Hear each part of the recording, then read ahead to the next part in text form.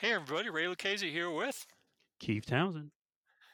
Welcome to the next episode of Graybeards on Storage podcast, a show where we get Graybeard storage bloggers to talk with system vendors to discuss upcoming products, technologies, and trends affecting the data center today.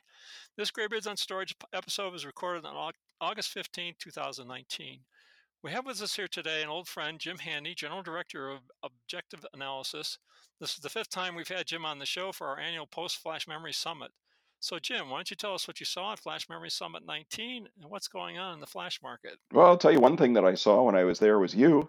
I, yeah, it was a really crowded show, and so God, it's gotten big. yeah, I noticed that even though I kept seeing you on other sides of windows and stuff like that, you and I never had a chance to speak while we were at the show. Yeah, these things happen. Yeah, We're both very busy. You're more busy than I am at the show. You do a lot of the lead-ins discussions and stuff like that, right? yeah. One of the biggest things that I do during the show is the very first morning I give an overview of the flash memory market, where it is now and where it's been, and this is a very tough time for the business because um, prices pretty much decayed all the way through 2018. And then hot on the heels of that, at the beginning of this year, DRAM prices collapsed, which that's like the other thing that is made by three of the major NAND flash firms, and so those guys are hurting. Yeah, so both sides of their business model have collapsed. Not a good sign, but they've seen this sort of thing before, right? I mean, it's not like it's a new gig. No, it's one of the things that I make money at is telling people it's going to happen again, because every time everybody Yeah, says, there no, you it's go. different this time. It's never going to go down. Or, when it's down in the dumps and they say it's never going to go up again. And, guess what? It does. Yeah. So does this ever translate into cheaper SSDs and the enterprise level, or does that take a while? No, very much so. As a matter of fact, I was looking at a curve that I had drawn of flash prices that I think said in 2001 or something like that, the flash was $10,000 a gigabyte, and now it's about a nickel. So, things have changed an awful lot. So yeah, for the enterprise guys, we've had the flash price has been going down since the beginning of 2008, and so enterprise SSD prices have gone down. But usually, what the way that your clients look at it is not so much that the prices have gone down for a certain capacity level, but instead that they're getting more capacity for the same price. So if they're in the market for $500 SSDs, then that $500 SSD is going to be maybe six times as large this year as what they would have been able to buy for $500 last year. 6 times. Well, that's good. Yeah, because we went from 25 cents per gigabyte for flash down to about 5 cents. Yeah, yeah. No, I So maybe understand. five times. Yeah, Anyways, lots less, lots less. yeah, And yeah, yeah. that's because of the transition to 3D as well as just the overproduction. Well, yeah, it actually both of them kind of tied into each other because 3D didn't come online as quickly as everybody thought it would, and it wasn't until they hit the 64 layer configuration that it actually became profitable for anybody to make. And so what they were doing was they were continued to extend the life of old planar NAND flash. And by doing that, because they were having problems, there arose this shortage, and then once the shortage was over, boy, was it over. It became an oversupply, like, in the wink of an eye. Yeah, yeah. It kind of reminds me of robotics, oscillating from one end to another or something like that. But it's certainly a challenge in that market that has to be managed, I would say. Yeah, but that's nothing that anybody on this phone call really has to worry about because they don't own NAND flash fabs. Well, NAND flash fab's probably $6 billion these days, maybe more, Double that. double that. So yeah, I'm priced out of the market already then. Let me just, because we don't have to talk about market dynamics for the whole call, but let me just put quick cap on that as to where we are. Is that during the cycle that DRAM and NAND flash go through is that there will be a shortage, prices will stay flat, or for DRAM, we had a really rare year last year where the prices actually went up. But anyway, typically they go flat. And meanwhile, costs continue to come down because of Moore's law. And so you've got this growing gap between price and cost. And when the oversupply hits, then the prices collapse down to cost. The only thing that keeps them from going below cost is that there are trade sanctions found against people who uh, sell below cost, and so they're disciplined not to do that. So right now, NAND flash prices are at cost. So last year you had about a 60% price drop. This year, up for it to follow cost, which is about a 30% annual price drop. And what we're expecting to see is because of, capital spending that went on, basically people did too much capital spending in 2016, 17, or I'm sorry, 2017 and 18, then we end up with an oversupply as a consequence of that in 2019, 2020. But now Chinese manufacturers will be ramping up right when the market is about to go back into a shortage again. So that's going to prevent it from coming out of a shortage until 2021. And so what your audience will be noticing is that NAND flash prices have dropped significantly. Sorry, NAND flash prices have dropped significantly this year, and they'll continue to drop in 2020 and in 2021 before they finally level off and become stable for a couple of years in 2022, 2023. So 30% per year cost declines this year and next year for SSD. Great for us, not so much for the folks producing it. No, no, it'll be difficult for them.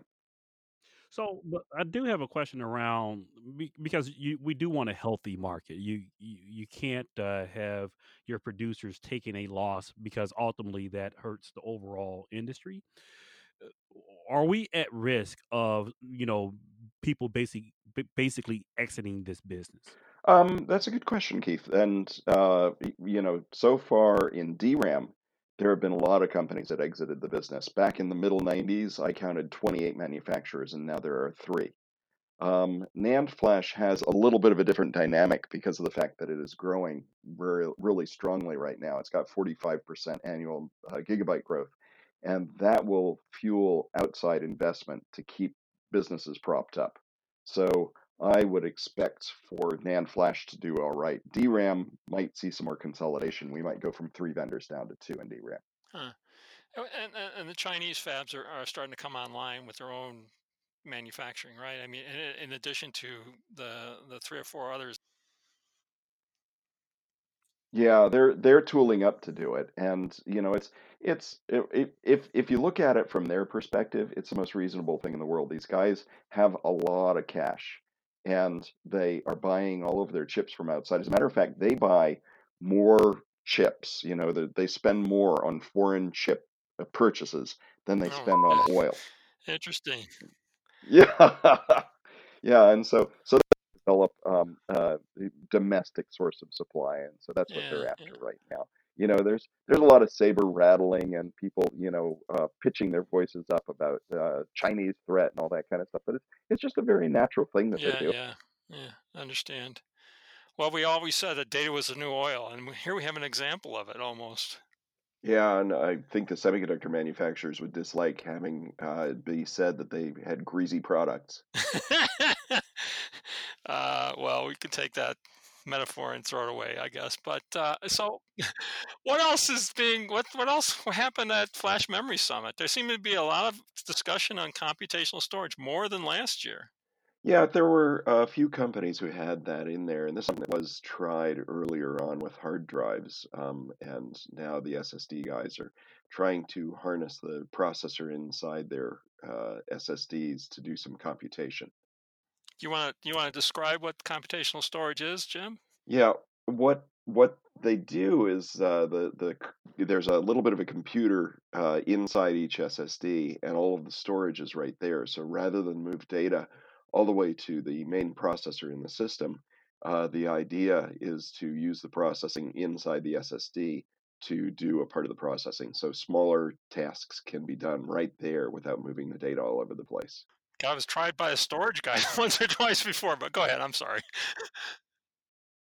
Yeah, it's an interesting concept, and maybe the time has come for it now. I saw NetInt there, and they were doing something focused on video transcoding. Yeah, that's one that I missed, so I can't really comment on that. Yeah, yeah. I don't know if I would call it minimal. They were talking about almost running a container level functionality on the SSD itself. And then video transcoding is not not not lightweight, I would say. Yeah, the big things that they're trying to do is to find out which things involve more data movement than actually the data processing, and so they try not to put too much of a processor inside the SSD, but just try to do the tasks that involve smaller amounts of processing, and maybe video transcoding is something that actually involves a whole lot more data movement than actual manipulation.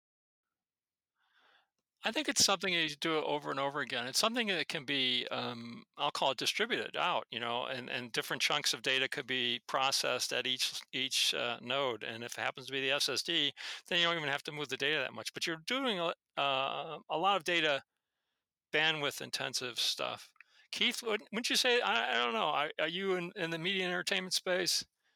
Encoding is requires GPUs to really be effective. So I would say that, for it to be on the SSD, I spent a lot of money on GPUs to encode, to do my stuff. So I think it depends on the codec and the bit rate and what they're trying to accomplish. But I can see it being the application. What I've seen is people talk more of, I think Ray is more in your wheelhouse, for AI and the ability to do inference and neural net stuff. The closer you can move CPU to the storage, the better. That's been more of the applications I've seen, and mainly it's been in the storage array and not necessarily on the SSD itself. Yeah, yeah. So I'm back in the '90s when I was working for a storage company. We were doing, specific database types of things and sorts and stuff. We were trying to move sort functionality out to the storage system, and it worked for a little bit. And there were certain customers that liked it, but finding a universal solution out there, like being able to run a container on an SSD, that's got some interesting legs to it, I think.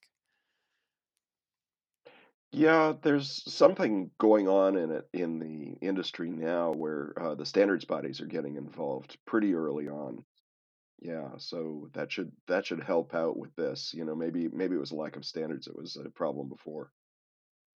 Some Something that is a little bit of a tough decision though is how much processor do you want to put into the memory because or into the SSD because typically you don't have an awful lot of DRAM in an SSD, and once you start moving processing in there, then you'll start wanting to bulk up the DRAM and maybe bulk up the processor some more.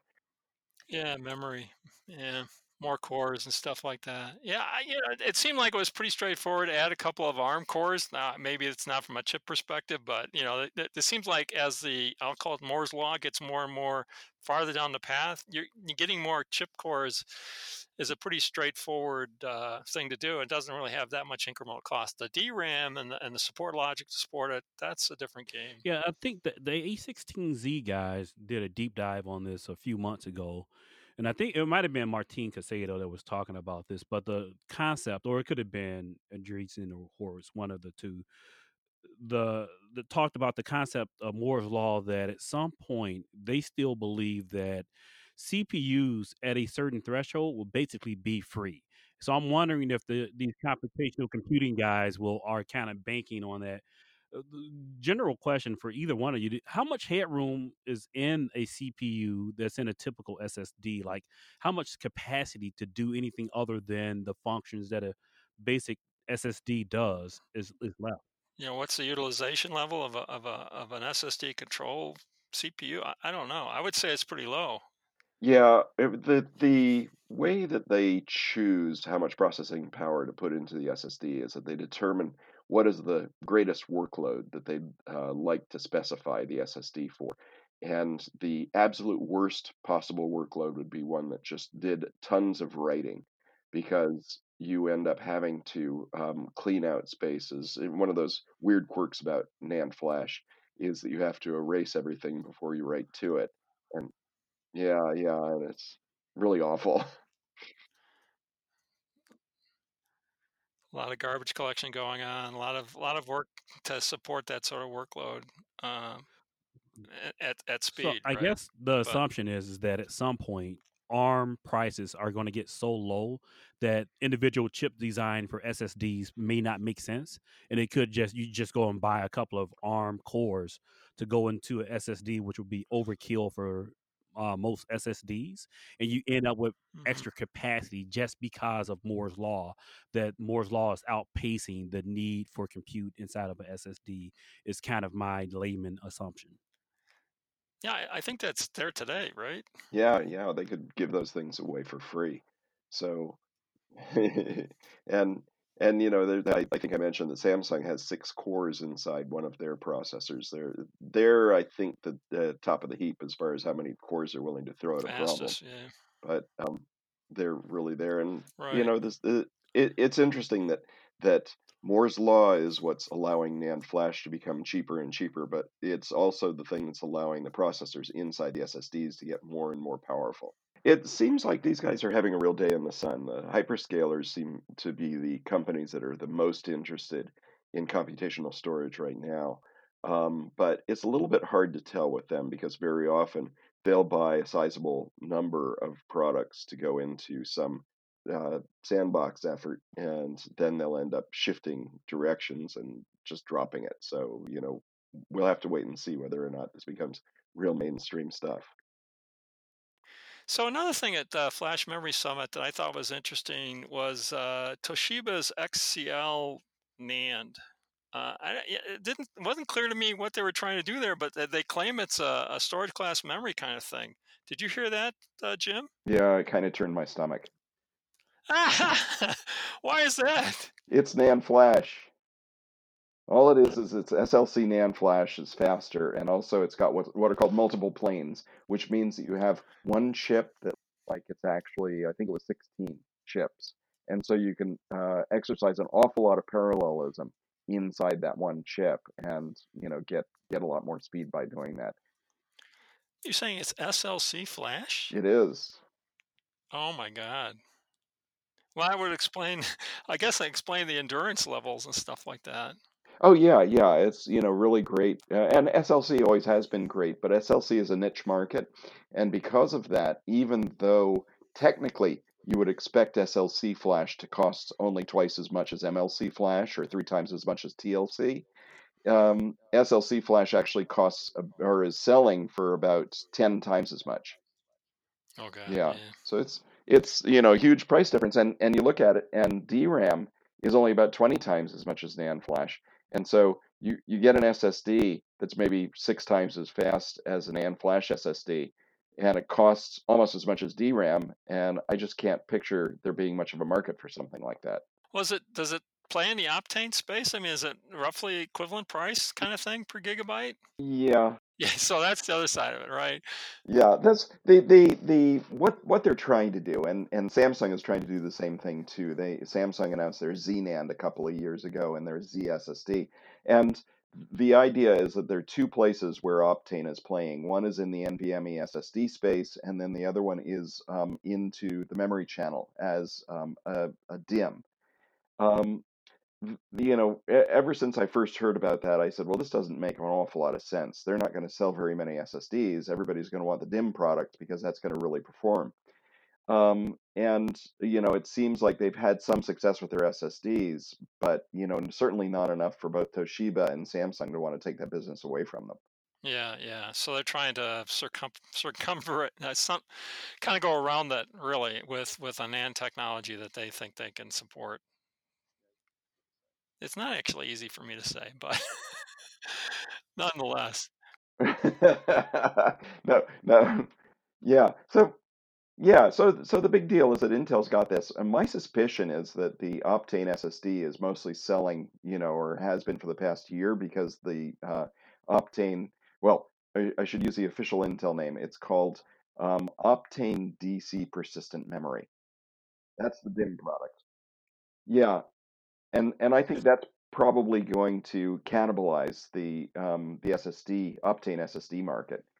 Well, I would thought, it would start the volume production would increase, therefore the cost would come down. They maybe reduce the price of the Optane SSDs. Maybe there would be a place where they could start gaining some traction, but I don't know. Yeah, they're losing a ton of money right now. A different session where I spoke at the Flash Memory Summit actually shows how much money Intel was losing when everybody else was, profiting handsomely.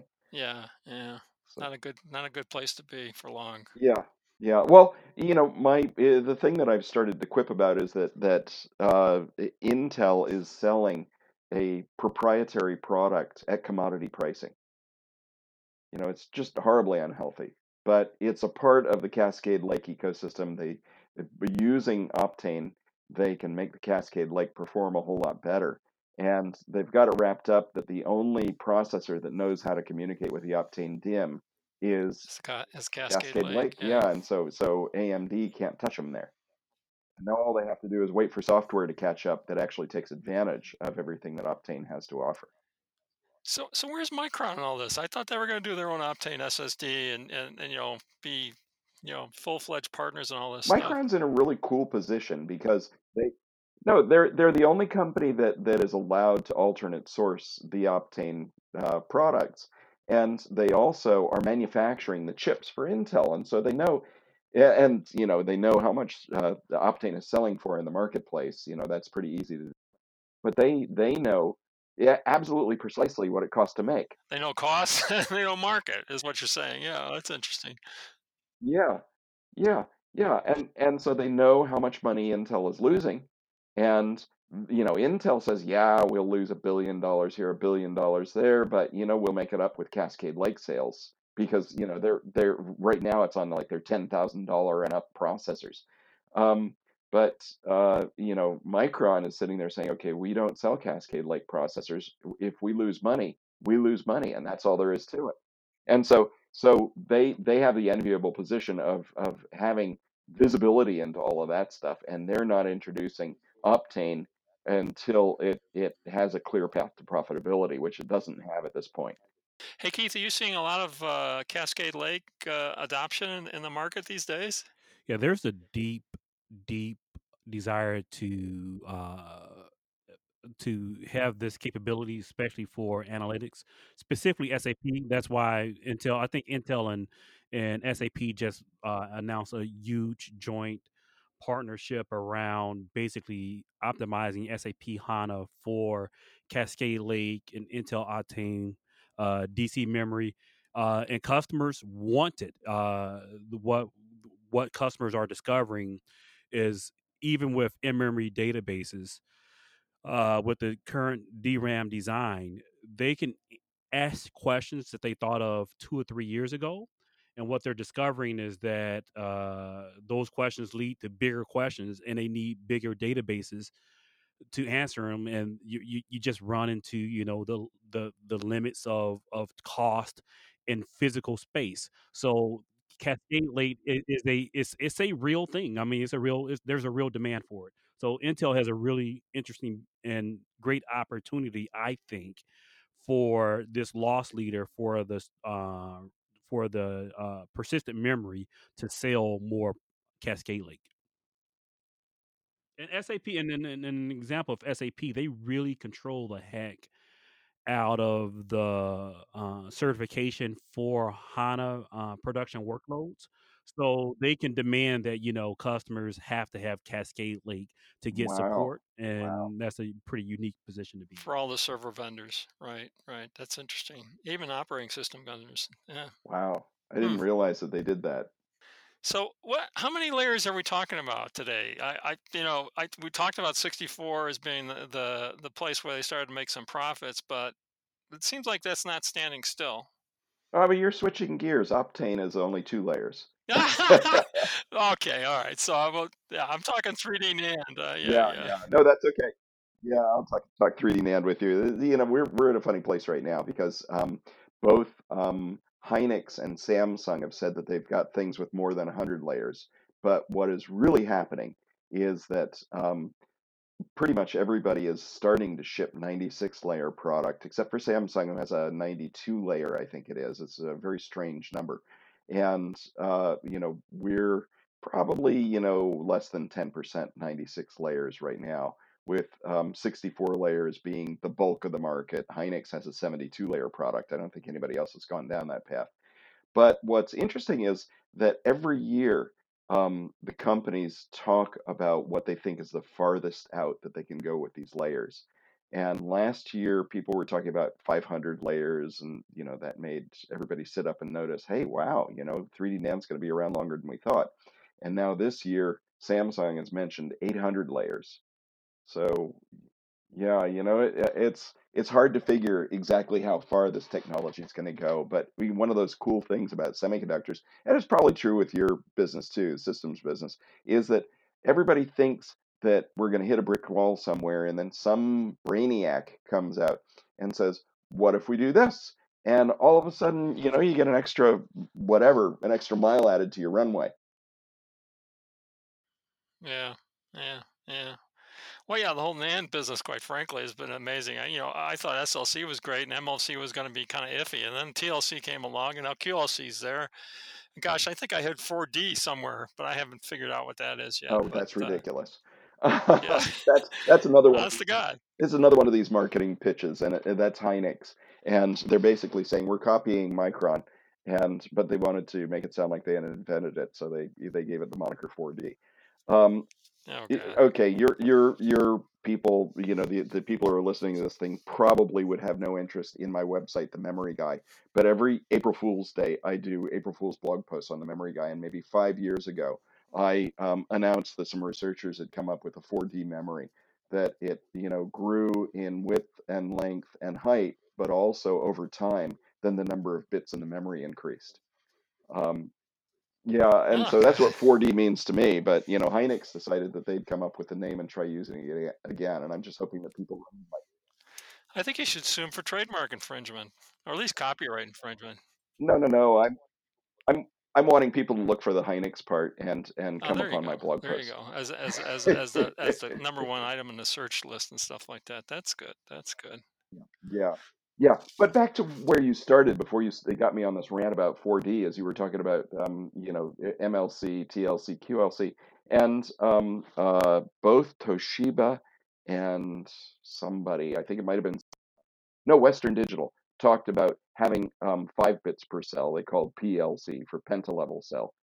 Yeah, and what that means is that with what is it now? With QLC, you're putting 16 levels per bit cell, and with PLC, then you'd be putting 32 levels per bit cell. It makes the parts very error prone and very noise sensitive. But if they can do it, then they can probably cut their costs by about 10%. And so that helps them wring further costs out of these things. Yeah, yeah. So I mean, yeah, yeah. When they went from SLC to MLC, there was an endurance drop considerably. Yes. When we went from MLC to TLC, there was an endurance drop. Obviously, there's an endurance drop at QLC. Um, I'm sure the PLC, if such a thing, ever went out there to be an endurance drop. But what they seem to have been doing though is that because they've increased the capacity, let's say it's a zero point 0.1 drive write per day. If it's rather than 30 terabytes, is now 50 terabytes.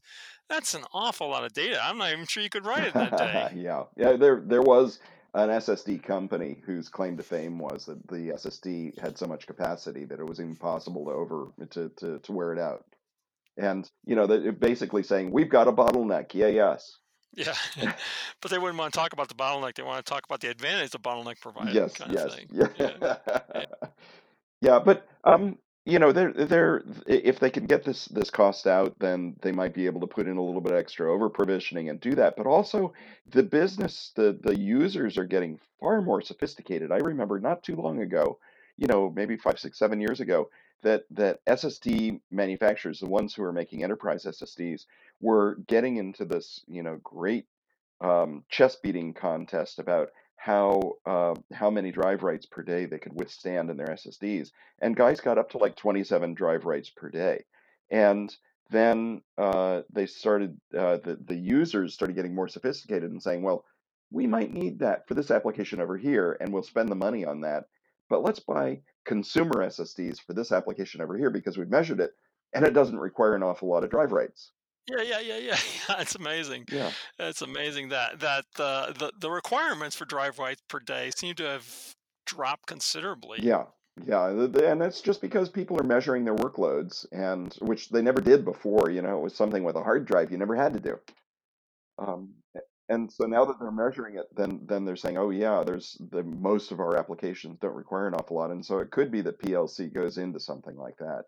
There's one other thing I should mention about the SLC, MLC, all those things that when we before we went to 3D NAND, every time that you'd shrink the NAND chip to get the costs out, then the endurance would go down. And then you'd start doing this SLC, MLC thing, then the endurance would go down, for each one of those, how many bits per cell you're adding. With 3D NAND, you are no longer shrinking the size of the bit. You're just stacking more bits on top of each other. And so because of that, then if you learn how to make PLC, then all of a sudden putting PLC into every single flash chip is really easy. And you know that you'll be Yeah. able to do it for 96 layers, for 128 layers, for 256 layers, et cetera, et cetera. So, I think that we're probably going to go down that path. Yeah, well, it's we were talking to a vendor who will remain nameless, but they're focused on QLC and they're focused on effectively they believe they can eliminate disk altogether because the economics of what they're doing with QLC it's just amazing. I told them I thought they were crazy. Everybody has always done that. No, everybody has always done that. And something that I find extraordinarily interesting is that Western Digital put out a chart. And Western Digital is, the only company that is deeply invested in both hard drives and in SSDs. And so they don't have an axe to grind. They are not trying to position one versus the other. And they put out a curve that went out through, I think it was 2028, that showed that there would always be a 10 times price difference between NAND flash and hard drive bits. On a per capacity basis. Yeah, I believe that to be the case. I mean, we've seen, they've been trying to kill off tape literally since 1967. Right? Tape still exists. It's been yeah, it's gotten to it, it's no longer a backup solution, it's an archive and it's a cold solution, and now it's even a colder solution, but there's a gap there. It's persisted between disk and tape, and the same thing's going to happen between NAND and disk in my mind for the foreseeable future. I just can't see it. I like to think back. I had a conversation at the Intel Developer Forum probably around 2007, 2008 with some folks at Toshiba. And they were asking, when do you expect for 50% of PCs to use SSDs? And I said, probably not for 10 years or more. And they were floored because they thought it was going to be like 1 or 2 years out. Well, here we are, 2019, and so that's what, 9 years later, and it's still not 50%. Well, and it's just shipping millions and millions of disk drives every quarter. It's not growing, but it's not shrinking either. No. The thing that did disappear was the enterprise hard drive business, the 15,000 RPM things, and that was, a very ripe target for It SSDs. was very costly. They over provisioned. They had to have more than they needed and stuff. And with an SSD, all that goes away. Yep. Yeah. So the other thing I found was kind of exciting at the show. There was a lot of PCIe switch vendors. Hmm. Yeah. It's the bottleneck. When what people are starting to do from a computer architecture standpoint, and I'm not, that good at this stuff, but they're talking right now a lot about NVMe over Fabric. Um, the idea is that you have an array of servers and an array of solid state storage, and they can all communicate very quickly. And then how do you share those resources so that you can allocate things to different tasks? And the way that they want to do that is over a fabric, and have any server be able to communicate with any fast It's this whole SSD. composable infrastructure thing that they've been pumping for a couple of years now. It's getting Yeah. more possible, more prevalent because technology for PCIe fabrics is coming online. There's more PCI switching. There are more, things like JBOFs, which are just a bunch of flash that are connected to a PCIe bus. that now can be carved up and then given to whatever workloads you want. Gosh, I was talking to one guy, I think it was Dolphin Technology. I have never heard of these guys before, but they contend that they can do a composable infrastructure, change where an SSD is actually connected to on the fly. Hmm. I said they're crazy. I thought that was the whole idea. Not so? No, yeah, you can do this, but you have to reboot all the Oh, processors and the servers. So every time you change the configuration of the PCIe bus, you have to reboot the processors. They're saying they could do it on the fly, and I wow, said you're crazy. wow. I mean, because you're changing connectivity between components on a PCIe bus. They call it renting rather than reconfiguring. It's something like it's like Airbnb for disks or something, or SSDs rather. It was pretty bizarre. What was some sort of specialized namespace thing that one group was talking about. I can't even think of what it was. Zoned namespaces. I'm gonna have to think of who the vendor was. It's almost like PMR. It's almost like zone disks. So you have a zone of a disk that has certain capacity. It has to be written sequentially. There's another zone next to it that has less capacity. It has to be written sequentially. So if you're willing to write sequentially to a PMR disk, it's PMR, right? Isn't that the term? Yeah, no, there's SMR, which is shingled. Yeah, that's shingled magnetic recording. SMR, yeah. This is like the zone disk. Now it's zone flash, effectively. It's bizarre, and each zone could be owned by different. I said, is this NVM namespaces? No, it's beyond that. You take a namespace and you can segregate it out. Yeah, I think that part of it too is that you can have different namespaces inside the same SSD. It's an extension of streaming. Yeah. I knew that, but this zone namespaces is a different game altogether. But it's bizarre. So yeah, the show has gotten a lot larger of late. It seems it's gotten more successful. It seems like a lot more vendors are going there, and the vendors seem to be with bigger exhibits and stuff like that. Yeah, there has been a little bit of change though, that Samsung and Micron and Intel weren't there this year. Yeah, they had some whisper suites and Yeah. stuff like that, but Yeah. yeah. Something else that's kind of funny is that it's an indication of the health of the business is that there was a fire there 2 years ago that closed the exhibit hall. So the exhibit hall was only open for a half a day out of the 3 days of the show. That that worried a lot of people, and it costs a lot of people money that the insurance companies still seem to be bickering over.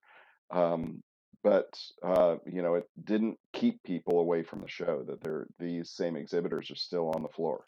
Yeah. I think there's, from my perspective, there's just too much componentry and technology and vendors floating around for me not to be at the show, quite frankly. It's just too interesting. All right, well, this has been great. Do you have anything you'd like to say to our listening audience before we leave, Jim? If anybody's interested in chip stuff, come to me. Okay, and we'll put your website. You've got multiple websites, right? Yeah, there is the regular business website, which is where we sell reports and introduce ourselves to the world and that kind of stuff. There are three of us, and then I've got a couple of blogs that I run. One is called The Memory Guy, which is about memory chips, and the other is called The SSD Guy. Yeah. So next time we'll talk with. Well, this has been great. Thank you very much, Jim, for being on our show today. Oh, thanks a lot for having me. Next time we will talk to another system storage technology person. Any questions you want us to ask, please let us know. And if you enjoy our podcast, please tell your friends about it, and please review us on iTunes and Google Play, as this will help get the word out. That's it for now. Bye, Keith. Bye, Jim. Bye, Ray. Bye, Keith. Until next time.